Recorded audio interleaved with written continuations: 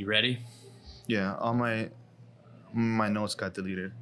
Yeah. All right. No one's believing that you had notes, sir. Wow. Edit that out. All right. So we're here on the Backbreakers and Bites podcast, episode 10. It's a big episode, so we got a big guest. Got Gillian Robertson, one of the best female fighters in the UFC, pound for pound. Destroys everyone, fights out of the goat shed. She chose the salty donut because, of course. Gillian, you want to tell us why you chose this spot? I love my sweets, man. That's it. I'm like, the salty donut never lets me down. Always right there on Uber Eats. Can call them anytime. So I had to come here. All right, well, thank you for coming and sharing this with us. I, too, love the salty donut, so I was more than happy to come do this. This is my first time. Because anytime I'll come here, it's sold out. Sold out, exactly. Sold out. I don't know if that's the case anymore. Is it? Like, do they still sell out on you? Oh, no, I still feel like you got to order them early in the day. You can't go too late because if you start looking at it like later on in the day, then it's definitely sold out 100%. At least all the good ones. Then you get the Uber Eats guy shows up to the window. Hey, sorry, the best we could do is glazed. Yeah, exactly. And then he shows up to goat shed and you guys are all standing there angry. Just sitting there with their arms crossed. I'm going to take a bite out of the tres leche I ordered. Wait, excuse me? You definitely didn't order that. I think I ordered the banana and... Yeah. Say it. Go ahead. I don't want to say it. The banana and cream pie.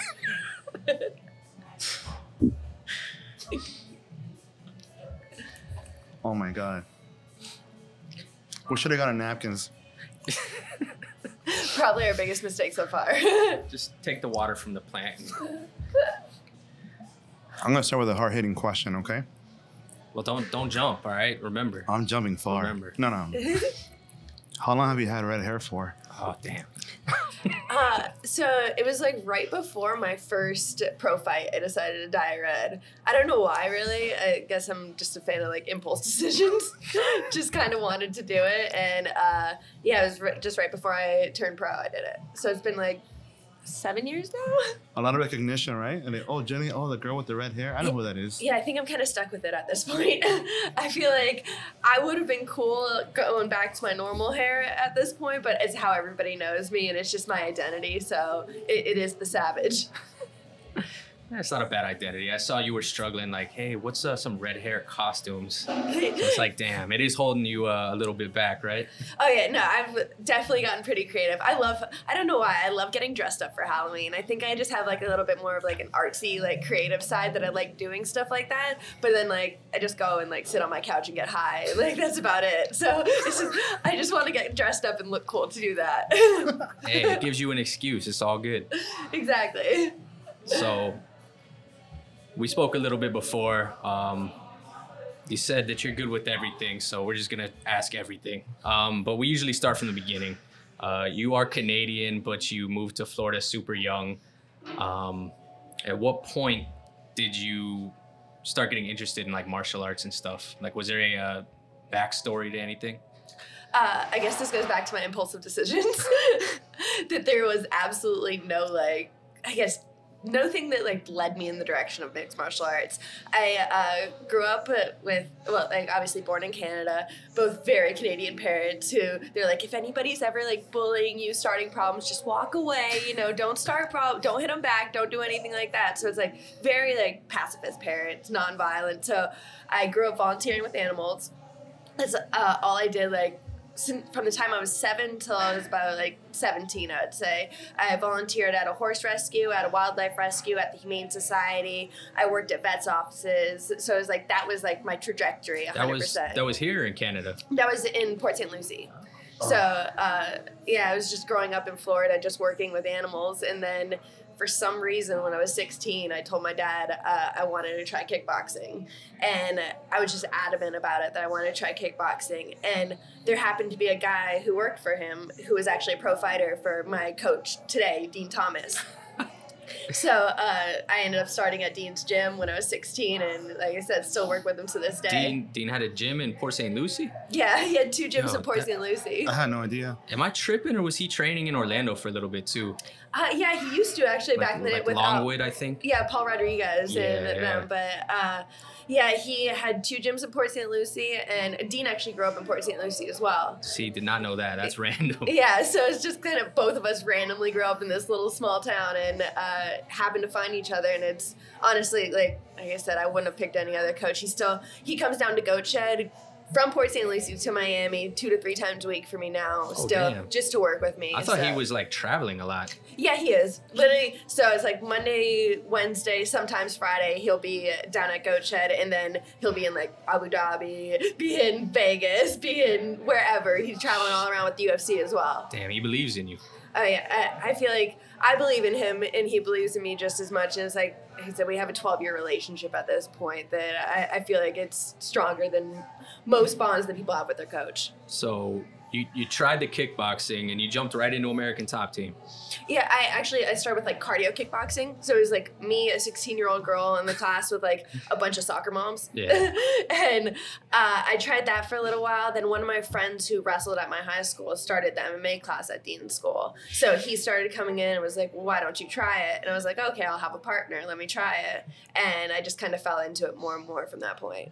And then, so I'm guessing your passion is the grappling. Like you started in the cardio kickboxing and then you figured out the grappling, and it looks like that's like your style. Like you said, people on Instagram are always roasting you for the striking, for God knows why, because honestly, your fights look pretty good. I mean, you've lost like a handful of times and it's never crazy, but like you just fell in love with the grappling and focus, or it's just that's what was available?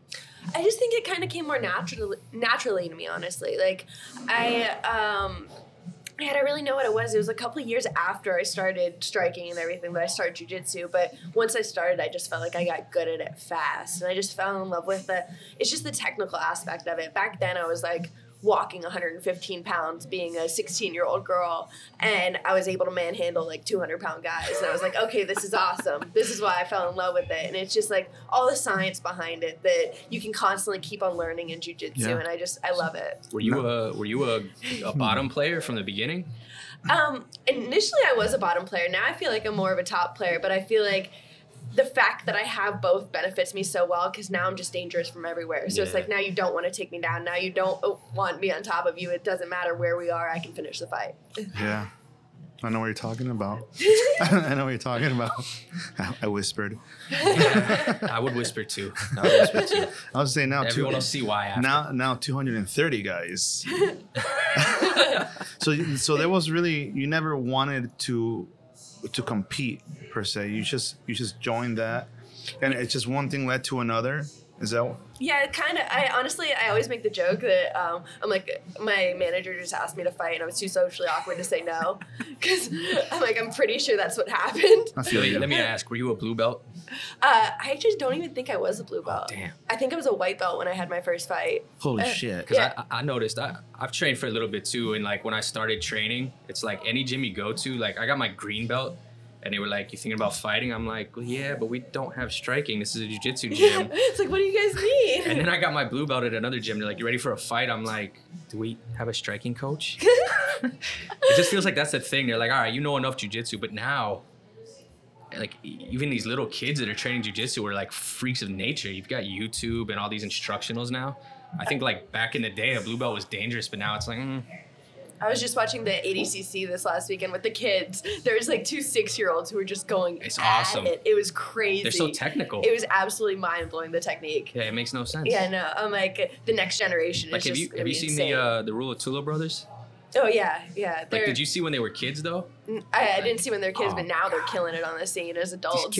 These kids were like 5 years old doing Baron Bolos and stuff. It was ridiculous. I'm like, halfway through, I just end up on my head not knowing what the hell's going on. And these kids are like, yeah, perfect back take from a Baron Bolo. Like, how do you can't even pronounce that word yet. That's when we were talking earlier on. Like, there's no way I could jump back into it. I feel like it's been 10 years now. And like you said, like, I got my blue belt. You're older and wiser now. Oh, God. And then the second I got my blue belt, I was like, I've achieved it. I'm done. And I left. I'm there. And I'm there. Hey, feel free if you want to eat the donuts to just cut us off and eat. Because we keep doing that. Like, we'll end up asking so many questions you guys don't get to eat. Roy didn't give a fuck. Roy ate just ate right through it. Grant ate it. Grant was like, "L, this is you," for about 5 minutes. You take care of this. 2 bites, he devoured that burger. In 2 bites, it was gone. He said he didn't eat all day just to be able to eat these calories. It's a struggle of cutting weight a lot of times. I'm like, just honest, like, I went from 2 back-to-back fight camps for my last 2 fights. So I was in a weight-cutting state for 6 months straight. And I was just in mental torture constantly. So there's no such thing as, like, when you guys are cutting weight, there's no such thing as a cheat meal, correct? Like, no, not at all. Not even to slide a little candy in there. Well, do you just like being super clean because you feel better? Because, I mean, I know you could probably get away with just eating this all day. If you kept the calories good? Honestly, I couldn't. To make 115, I couldn't at all. Like, I have to be so strict on my diet. When I'm making 115, I'm, like, measuring out everything, making sure. No, but, like, I'm saying if you had the, like, the caloric, like, if you ate, like, 5 of these a day only. Well, it's like, even if I did that, though, it's just, I'm telling you, like, for 115, it's so strict. It's just like, So you're really cutting to get to 115 like, then. I feel guilty about eating peanut butter. Like, that is my cheat. I'll have a scoop of peanut butter, and I feel guilty about it, and, like, it eats away at me mentally. Like, do you try to stay at a calorie deficit? It's like under certain calories. I honestly, I have the nutritionist with the UFC. He just sends me. We have an app. Oh, that's awesome! You got one straight, like they provided, not even Top Team. Yeah, or, I mean, Goat Shed. Yeah, like, so the UFC provides us with they have nutritionists, they have physical therapists, they have everything that we need. That's sick. They have an app, and they just send me literally everything I need to eat on that app, and I just go by that. So you measure it when you're home. You measure everything, and I measure everything out, and then it's like as we get closer to the fight, he'll send me like different meal plans. So different, like, all right, now you're only eating this today, you're only eating this, or cutting this, or adding this. So it's like he's constantly sending me things, sending me supplements, making sure that I'm on point to make that weight. Damn, that's awesome. Yeah, you have a whole unit behind you. It takes that to become a champion. I feel like you need that whole team behind you. But them like providing that's like, it explains a lot. Yeah. It explains a lot. Like that's why the fights have gotten so good now. So these people, when they miss weight, they have no excuse. No, they're doing it to themselves. And that's why we're doing it to you early. Exactly. Please don't cut us off, UFC. One day we'll be big.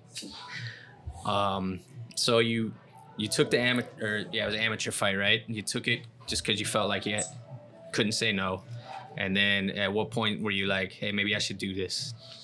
I don't really know. I fell in love after my first amateur fight. I absolutely just like the rush of adrenaline. So how did that one go? We didn't go to the ground at all, surprisingly. It was 100% like just ratchet striking on the feet. Oh, the best. Like literally, my elbows are just like up here throwing punches the whole time. But I won it by decision. And then also, I guess this might have been a reason why I got into jiu-jitsu a little bit more too, was 2 months after that I had my second amateur fight. Got absolutely manhandled. And I got beat up on the feet, taken down an armbar, survived by the timer, then taken down on the second round, an armbar again on the same arm. Yeah. And then I tapped that time. But after that, I think, like, I remember the next day, I was literally, like, in a sling in jiu-jitsu class. Oh, damn. Like, I was like, all right, I need to learn this because this girl was good at that, and I need to learn how to be better than her. So that also might have had a huge impact on, like, why I was like, jiu-jitsu's the way. Yeah, you're really good at it now. Very good at it.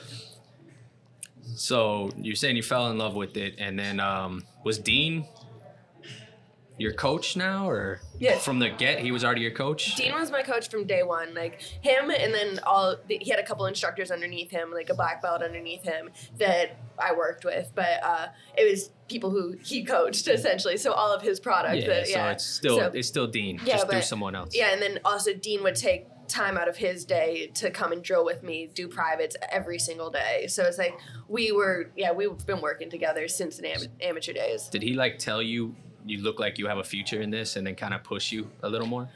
I don't think he ever told me. He saw my dedication. He saw that like he could call me at 2 a.m. and be like, yo, we're drilling. And I'd be like, okay, let's go.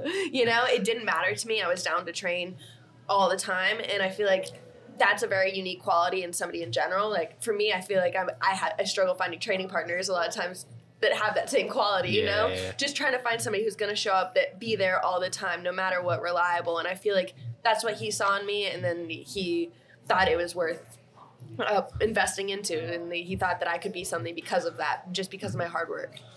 I'm just curious. Like when you would train at those early hours, or you even said that you train 2 times a day, did you smoke before and after, or you try not to smoke before?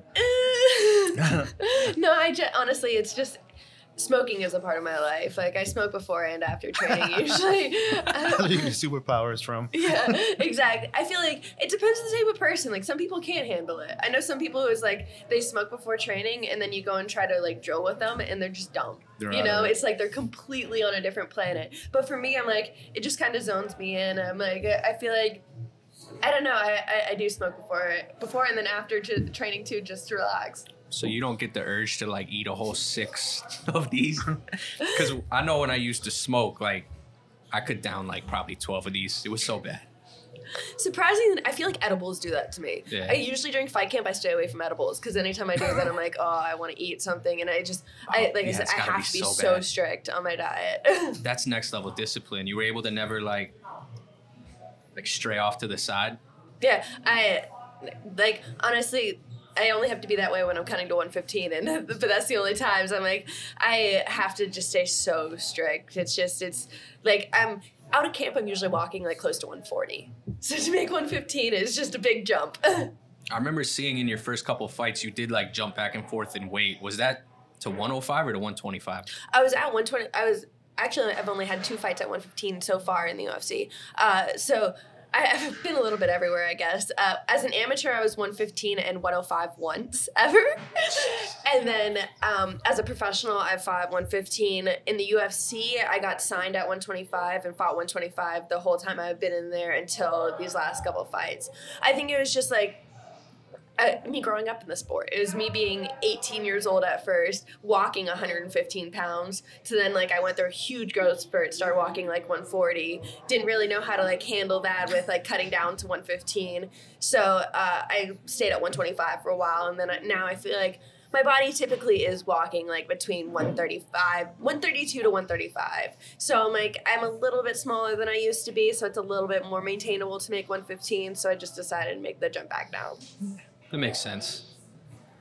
So I know he wants to ask a lot about this, but at what point did the whole tough thing happen? Like, did they call you, or did you have to put in like an application for that, or? So there's actually tryouts. So I flew out to Vegas. I had 5. Well, actually, before that. Sorry. So how do you hear about it? Just a news release. It That's was it? just in the media. I just saw it, and then you have to have at least 3 pro fights and a winning record, which at that time I was 2-2 as a pro. That doesn't count? Well, you have to have a winning record. So I'm like, damn. It was neutral. So I was like, all right, what do I need? Like, let me just try to get a fight before this. I was trying my hardest forever, and I took like 4 short notice fights, and the other girls backed out. Wow. And I was like, oh, I just can't make anything work. The week before tough tryouts, I had my fight against Hannah Cyphers finally locked in. So I fought on that Saturday. Then my birthday was that Wednesday, and then I tried out for the Tough House that next Friday. Damn. So it's all within 1 week. Yeah, that's crazy. Like how soon do you know if you got in the show? Just as I take a bite. Nah, you're good.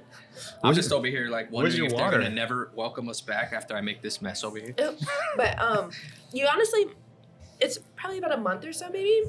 Damn, so that whole month you were just like, I wonder if I They got just in. send you a video camera, and they're like, just start videotaping stuff, and like you're supposed to videotape like your house and stuff like that, and like, but they never like gave me like a you're in email, which is always kind of like, did I make it? And then they finally sent me like the plane ticket, and I'm still like, did I make it? So once you were in the show, did they? I know they paid you guys per fight.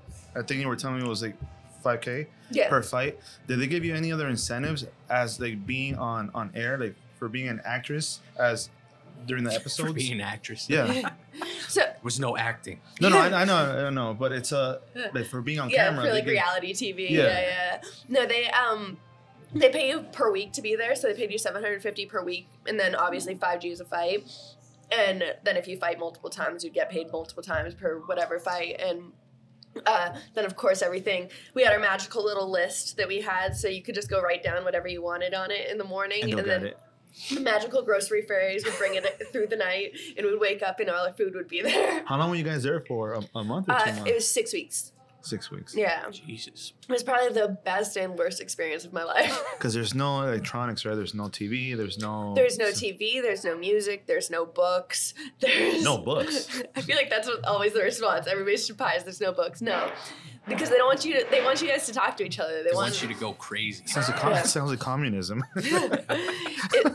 It's terrible, but it's just like it's the boringness of the house that sucks.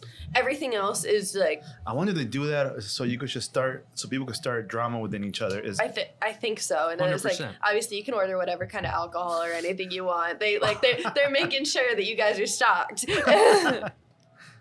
Was there any beef in there with anyone?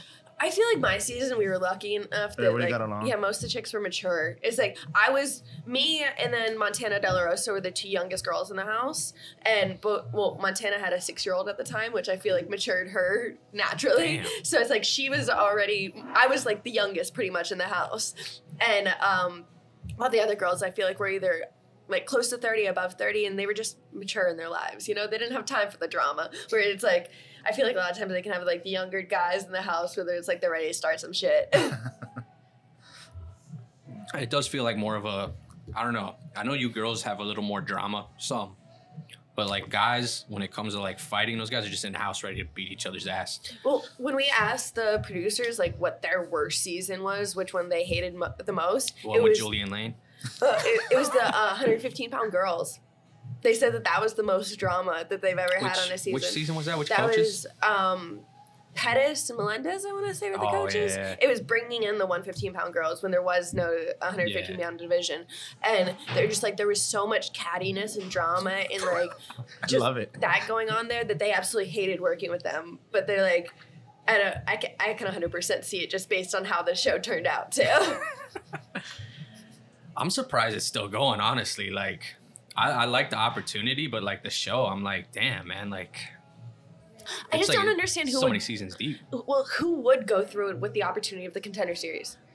You know, it's like that's such an easier opportunity instead of living in a house for 6 weeks and having to do all this. It's like I get one fight. Well, it worked out for you, but do you feel like they're almost bringing in too much talent now? Like, I don't know. I feel like the Contender Series is a good outlet for it. I don't think there's a lot of talent coming off the Tough House now. No, I mean overall, like with the Contender Series and everything, because you got, I don't know, I like watching as a fan, like I love that there's opportunity because like I have the broken dream of wanting to do MMA. So I was like, man, fuck this. I can't strike. I'm not even going to bother.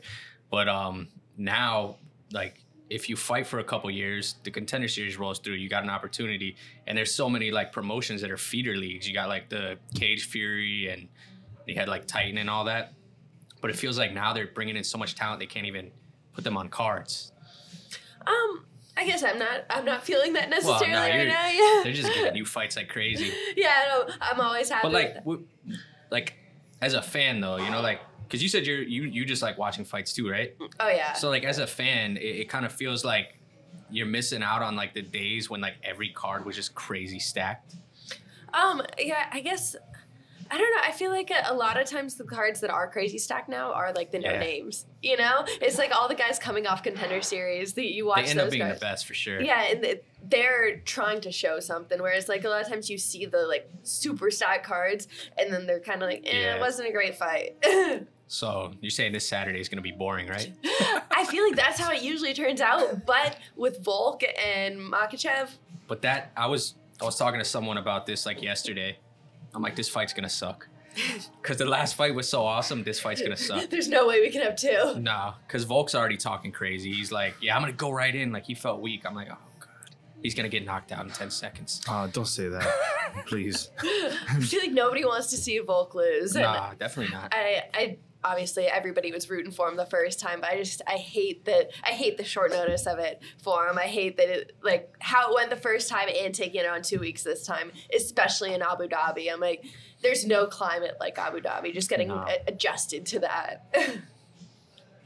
That's what I want to ask you. You had the one fight against I'm so bad with the names, but it was a Brazilian, maybe Myra.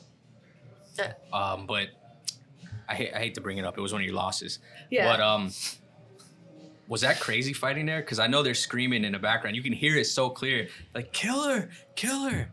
I feel like, honestly, a lot of my early UFC fights, they just kind of threw me into my opponent's hometowns. That's what it felt like. I fought Molly McCann in her hometown. I fought Emily Whitmire in Vegas, which is where she was staying. I fought Mayra Buena Silva in Brazil. So I'm like, it was just kind of, I was used to it at that point. I got booed on the way out of every fight before that. So I guess I was just kind of relishing in it by that point. But it definitely...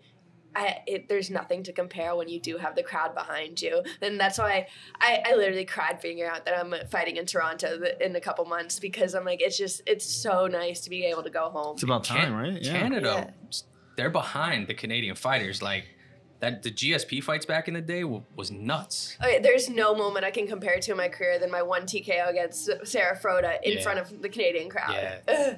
That's got to feel like amazing. This is a silly question. Being Canadian, do you know who's Bret Hart? Yeah. Okay.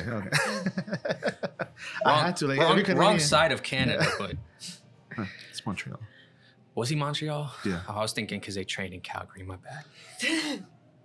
So everybody knows who's Bret Hart. Yeah, everybody. Okay, that's incredible. You have to. That's incredible. They take your passport. Yeah. It's like when you come to America and they ask you the questions. Who is Bret Hart?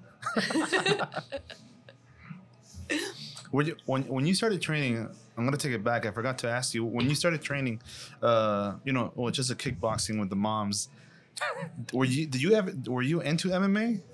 I didn't know MMA was a sport. I didn't know it existed. I didn't know what jiu-jitsu was. I didn't know anything. I that's why I have no idea how I got in my head I wanted to even start kickboxing, because I'm like, I never watched a kickboxing movie or anything like that. I never watched. I couldn't have told you the difference between WWE and the UFC. It was all the same to me. It is. It still is. It still is. So you don't watch TV or movies? I do and I don't. I'm good at falling asleep during TV and movies, so I don't get into a lot of things. You think it's because you toke before you start watching TV and movie? I'm going to attribute it to my hard work on the mats that I'm tired, but you might be onto something there. Do yourself a favor. So what was the last time what was the last movie you saw? I watched one on Netflix recently. I've been watching some spooky stuff on Netflix recently. I can't think of the name. Can't think of the name of it. I don't watch TV. I do. Can't get a text back from this guy. I'm like, hey, dude, we got Gillian in like an hour. I'm busy. I'm almost done with the show. Do yourself a favor though. Like, one time when you're high, just put on some 80s martial arts movies. It's the greatest experience ever. I think that formed who I am as a person today. You watch any Jean-Claude movies? No. No, you have to. I have to. You have to. It's a must. It's definitely. That's why I'm surprised I didn't watch things like that as a kid or something to get me into martial arts. Yeah. I'm like, I really don't know what. That's crazy though. Look how far you've come. You didn't even know what that was. Yeah. It's the greatest thing I've ever seen. It's awesome. There's people that I grew up on MMA and they never make it. But that really kind of lets you discover that that's your shit. Oh yeah, no, I just fell in love with it from the time I started. It's like I don't really know what it was. It was just it was something that was easy to have a passion for at that time, and I feel like my parents always instilled the hard work in me, so it was easy to stay with. So I mentioned this on the way over here, but I like your style because I really like people like Carlos Condit, like people that just don't give a fuck if you take them down. You pulled guard in a fight. You pulled guard in the UFC. That was the greatest thing I've ever seen. Was there a point where you developed that style where you said, I want to be that person? I mean, you mentioned it a little bit earlier where you're like, oh, I want to be great on the bottom and the top, but was there a moment when you were starting to figure out your style where you were like, I'm just going to throw, and if they take me down, fuck it. I mean, to get to the point where you're pulling guard is crazy, but was there a point where you said this maybe is the style for me?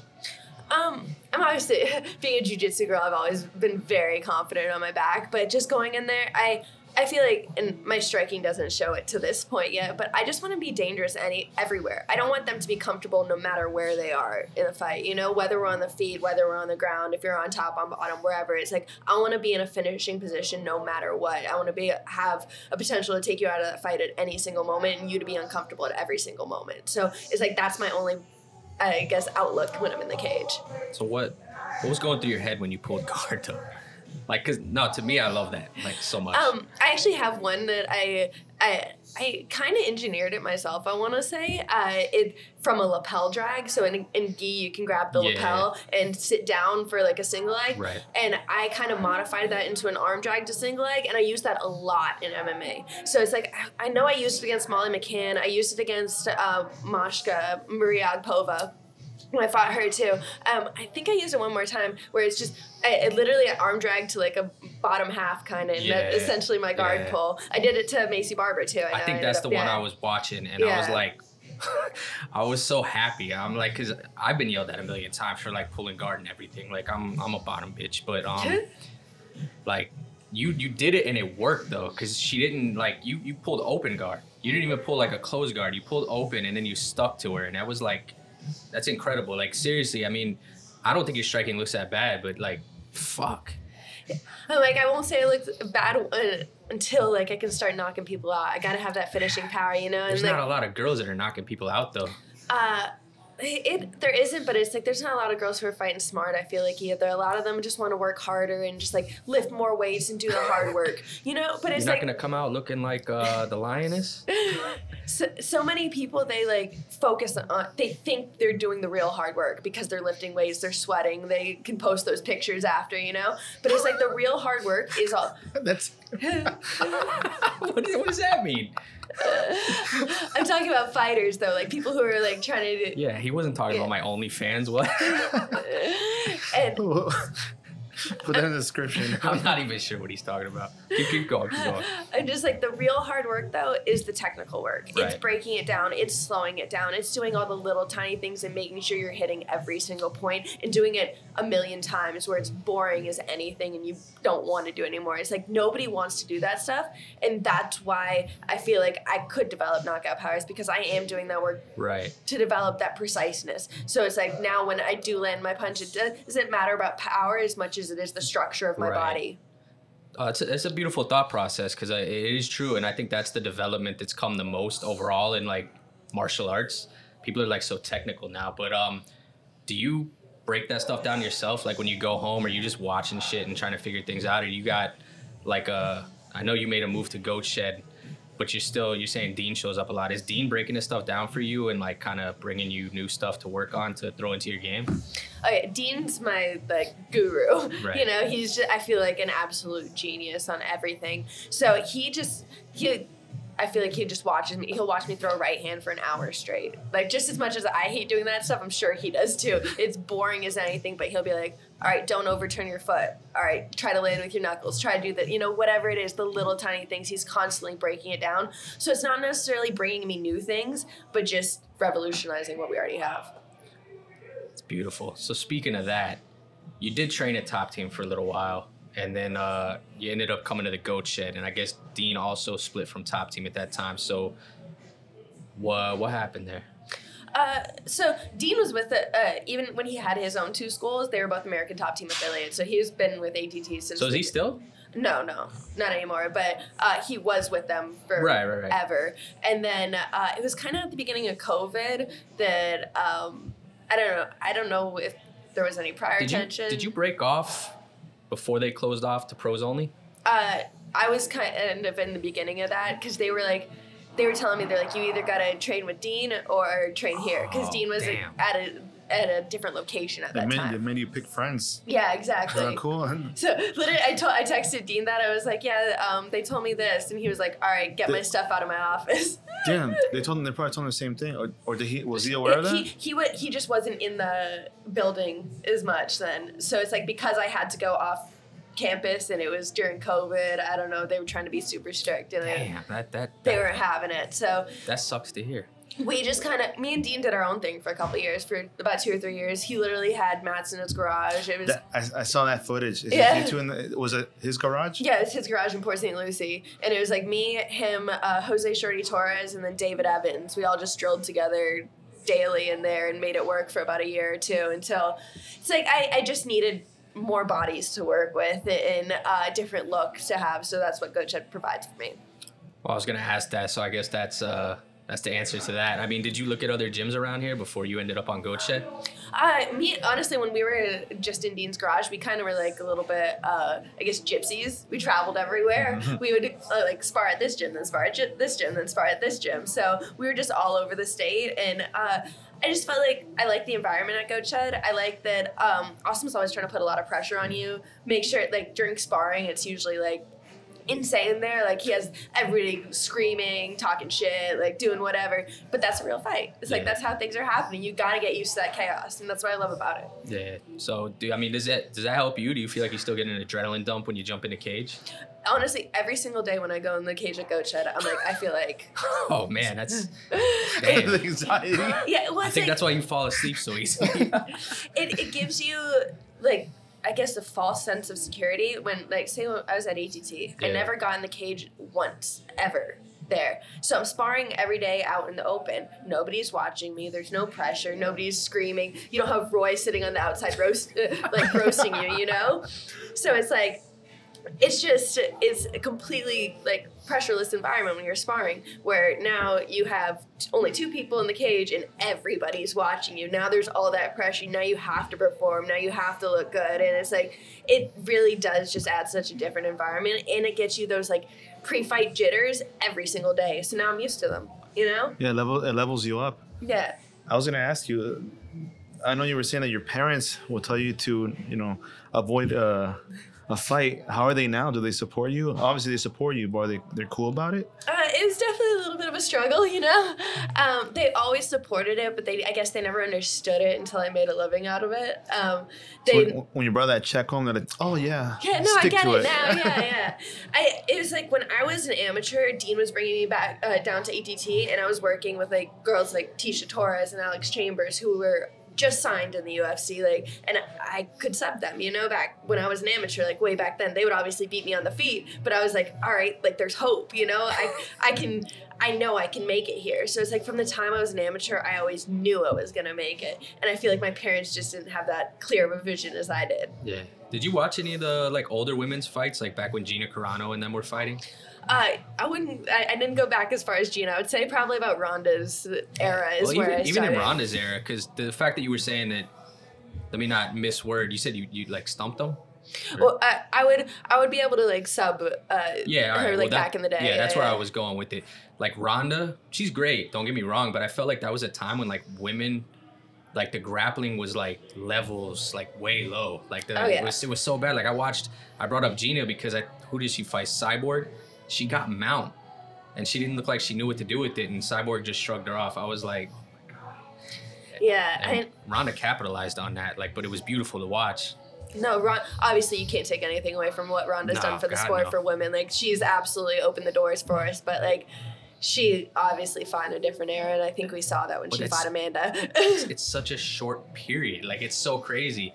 Like, if it wasn't for Ronda, I mean, the women might have gotten written off, and we wouldn't have a chance to be where we're at today. No, I feel like women have kind of just, like, followed the blueprint that guys set, so it's like we've just been able to catch up that much faster, you know? But, so I mean, some of the women, like, I mean, even you, like, you guys look better than a lot of the men.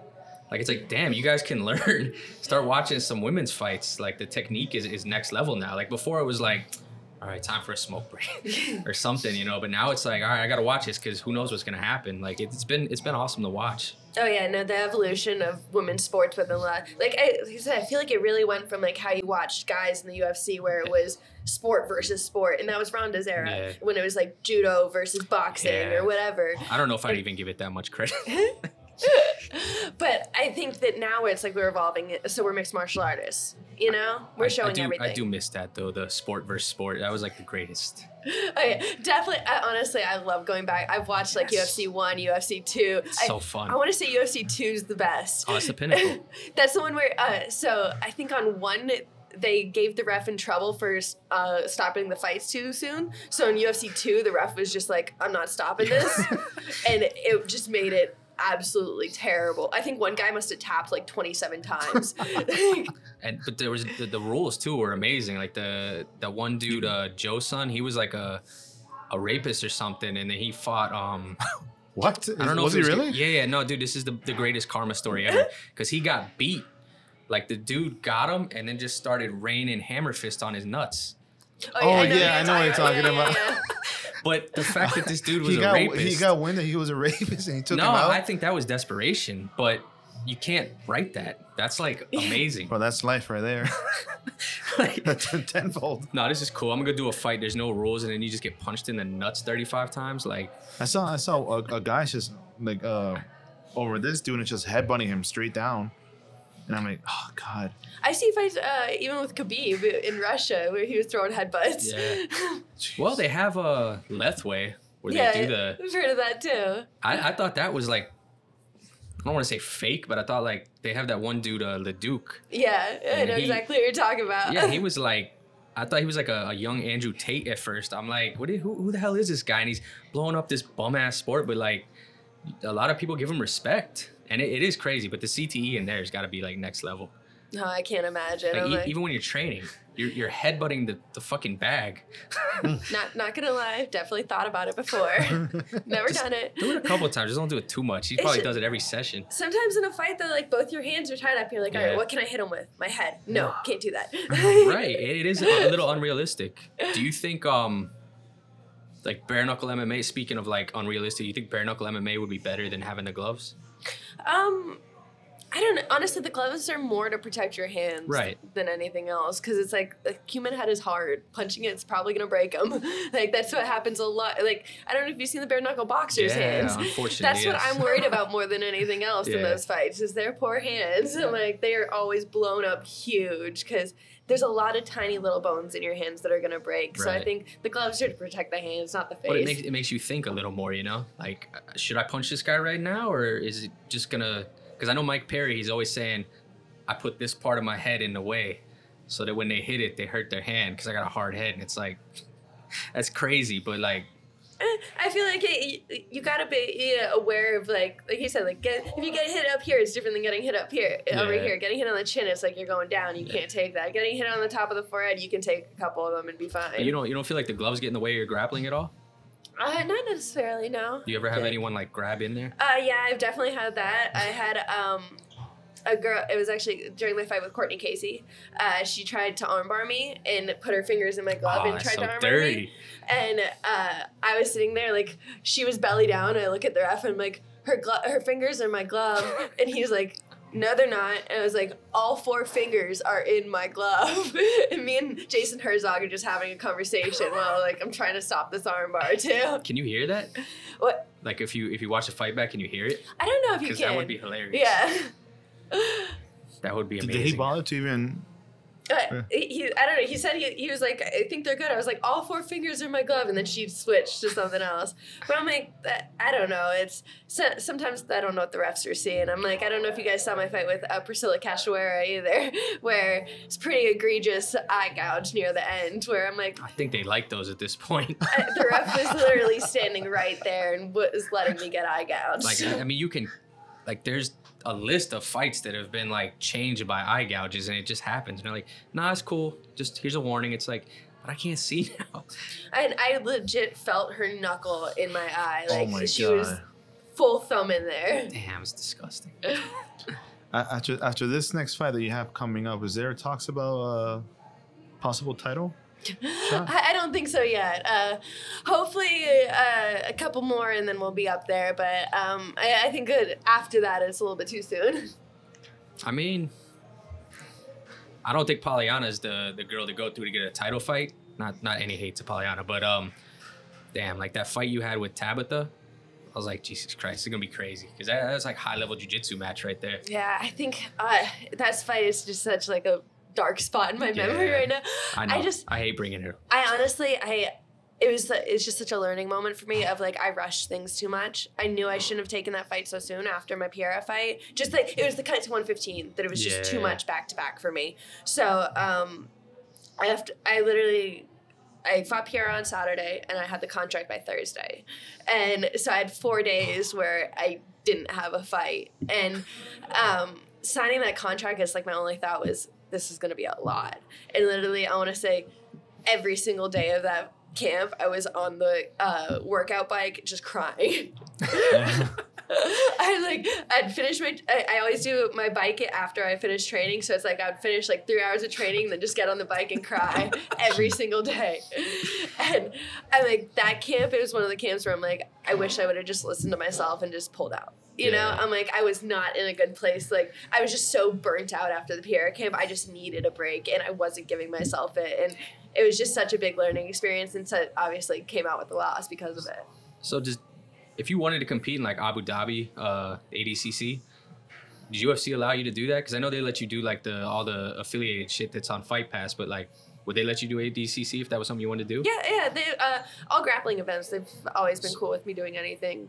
Is that something you'd want to do, or are you trying to stay away from that so you can like develop the striking more and not have to devote a camp to just? I guess at this point I'm a little bit more focused on MMA. At the beginning of my career I was kind of more willing to do both, but I also feel like both the sports were a little bit more similar back then. Yeah. Where now no-gi is kind of its own world. It definitely is. In MMA, like, I just feel like my style of jiu-jitsu almost doesn't fit in with no-gi as well right now, just because it's like, I don't know, all those leg locks and like all the entanglements and things like that, and like I can blow out my knee and get put out for 6 months, and I just have to make the most of my time right now. So that's why I'm surprised they let you do that.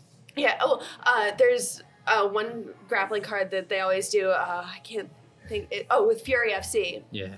And they always have a bunch of UFC fighters and always do the rule no heel hooks because of that. Of course. Yeah, it's just like, it really is. But there's so much stuff you can blow your knee out with. You pull De La Riva guard, knee's gone. Like, it's just that it really is almost safer fighting MMA than it is doing a no-gi competition at this point.